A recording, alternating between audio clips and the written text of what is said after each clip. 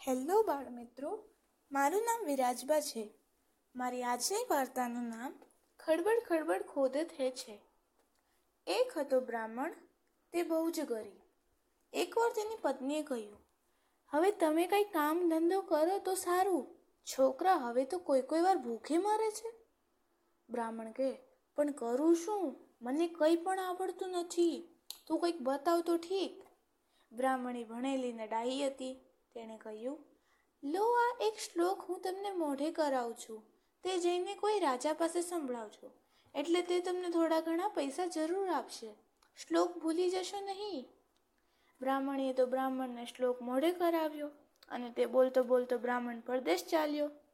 રસ્તામાં એક નદી આવી, ત્યાં બ્રાહ્મણ નાવા ધોવા અને ભાતું ખાવા ખોટી થયો. નાવા ધોવામાં રોકાયો, ત્યાં બ્રાહ્મણીએ શીખવેલો શ્લોક ભૂલી ગયો. બ્રાહ્મણ શ્લોક સંભાળતો બેઠો, પણ કશુંય સાંભળે નહીં. એટલામાં તેણે એક જળકુકડી નદી કાંઠે ખોદતી જોઈ. શ્લોક સંભાળતા સંભાળતા એણે જળકુકડીને ખોદતી જોઈ, એટલે તેને મનમાં એક નવું ચરણ સ્ફુર્યું. તે બોલવા લાગ્યો, ખડબડ ખડબડ ખોદત હે. બ્રાહ્મણ ઉપર પ્રમાણે ખડબડ ખડબડ ખોદત હે એમ બોલવા લાગ્યો, એટલે તેના અવાજથી કુકડી લાંબી ડોકે ફરી ચારેકોર જોવા લાગી. એટલે વળી બ્રાહ્મણના મનમાં બીજું જ ચરણ સ્ફુર્યું ને તે બોલ્યો, લાંબી ડોકે જોવત હે. બ્રાહ્મણ બીજી વાર બોલ્યો એટલે કુકડી બીકથી છાની માની લપાઈને બેસી ગઈ. આ જોઈને બ્રાહ્મણના મનમાં ત્રીજું ચરણ સ્ફુર્યું આવ્યું. તે બોલ્યો, કુક્કડ મુક્કડ બેઠત હે. બ્રાહ્મણ આમ બોલ્યો એટલે કુકડી તો દોટ મૂકીને પાણીમાં જતી રહી. આ જોઈને બ્રાહ્મણના દિલમાં ચોથું ચરણ ઉપજ્યું અને તે બોલ્યો, ધડબડ ધડબડ દોડત હે.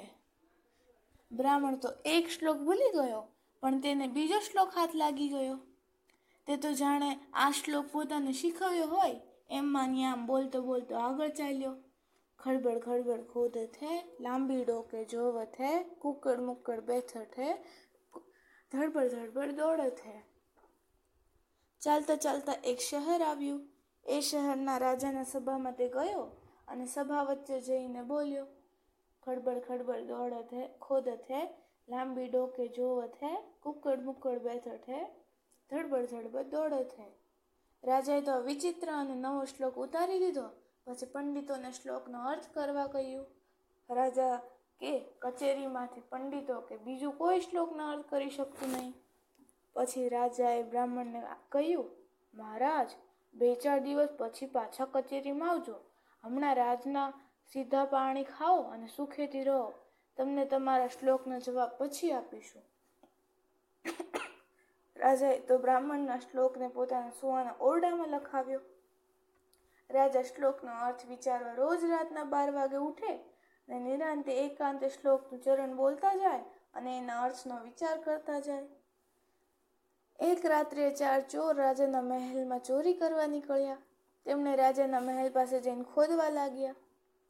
બરાબર રાતના 12 વાગ્યા હતા અને રાજા આ વખતે શ્લોકના પહેલા ચરણનો વિચાર કરતા હતા. પેલા ચોરો ખોદતા હતા. તેમના કાને રાજાનો બોલ આવ્યો, ખડબડ ખડબડ ખોદત હે.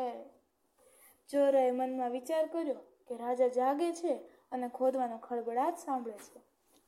તેથી ચોરોમાંથી એક જણ રાજાની બારીએ ચડ્યો અને રાજા જાગે છે કે નહીં તે બાબતની ખાતરી કરવા લાંબી ડોક કરી ઓરડામાં જોવા લાગ્યો. તેથી રાજા બીજું ચરણ બોલ્યા, લાંબી ડોકે જોવત હે.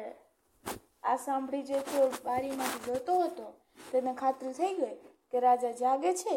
એટલું જ નહીં, પણ તેને બારીમાંથી ડોક લંબાવીને જોતા પણ જોયો છે. તે એકદમ નીચે ઉતરી ગયો અને બીજાઓને છાનામાના બેસી જવાની નિશાની કરી. બધાય છાનામાના લપાઈને બેસી ગયા. ને તો વળી રાજા ત્રીજું ચરણ બોલ્યો, કુક્કડ મુક્કડ બેઠત હે.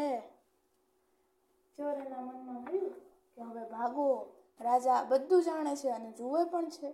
હવે જરૂર પકડાઈ જઈશું. અને રાજાએ ચોથા ચરણનો ઉપચાર કર્યો. જ્યારે તે ભાગતા હતા, ધડબડ ધડબડ દોડત હે. હવે ચોરો તો હતા રાજાના દરવાનો. તેઓ જ રાજાની ચોકીદારી હતા. તેમને દાનત બગડેલી, તેથી ચોરી કરવાનો તેમનો વિચાર થયેલો. ચોરો ઘેર તો ભાગી ગયા, પણ બીજે દિવસે કચેરી ભરાઈ ત્યારે રાજાની સલામતીએ ન ગયા. તેમના મનને ચોક્કસ લાગ્યું હતું કે નક્કી રાજાજી બધું જાણી ગયા અને પોતાને ઓળખી લીધા છે. દરવાનોને સલામે નહીં આવેલા જોઈને રાજાએ પૂછ્યું, હાજી દરવાનો સલામે કેમ નથી આવ્યા? ઘરે કોઈ સાજું માંદું તો નથી થયું ના? રાજાએ બીજા સિપાહીને દરવાનોને તેડવા મોકલ્યા. કચેરીમાં દરવાનો આવ્યા અને સલામ કરી ઊભા રહ્યા. રાજાએ પૂછ્યું, બોલો, તમે આજે કચેરીમાં કેમ નહોતા આવ્યા? પેલા દરવાનો ધ્રુજવા લાગ્યા. તેમને મનમાં તો ખાતરી જ હતી કે રાજા બધી વાત જાણી ગયેલ છે. ખોટું બોલીશું તો વધારે માર્યા જઈશું. એમ ધારી તેમણે રાતે બનેલી બધી વાત કહી દીધી. રાજા તો આ બધું સાંભળી વિસ્મય પામ્યા. તેને થયું કે આ તો પેલા બ્રાહ્મણના શ્લોકનો પ્રતાપ. શ્લોક તો ભારે ચમત્કારી. બ્રાહ્મણ ઉપર રાજા ઘણો ખુશી થઈ ગયો. તેણે બ્રાહ્મણને બોલાવ્યો અને તેને સારો ઇનામ આપી વિદાય કર્યા.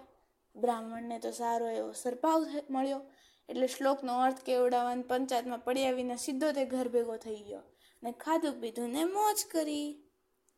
તો બાળ મિત્રો, આની સાથે મારી આજની વાર્તા સમાપ્ત કરું છું. મને આશા છે કે તમને આ વાર્તા બહુ ગમી હશે. આ વાર્તા તમે બીજા તમારા પરિવારજનોને પણ સંભળાવજો. અને જો તમને આ વાર્તા ગમી હોય તો મારા પોડકાસ્ટ વાર્તા વર્ષાને સબસ્ક્રાઈબ જરૂર કરજો. આવજો.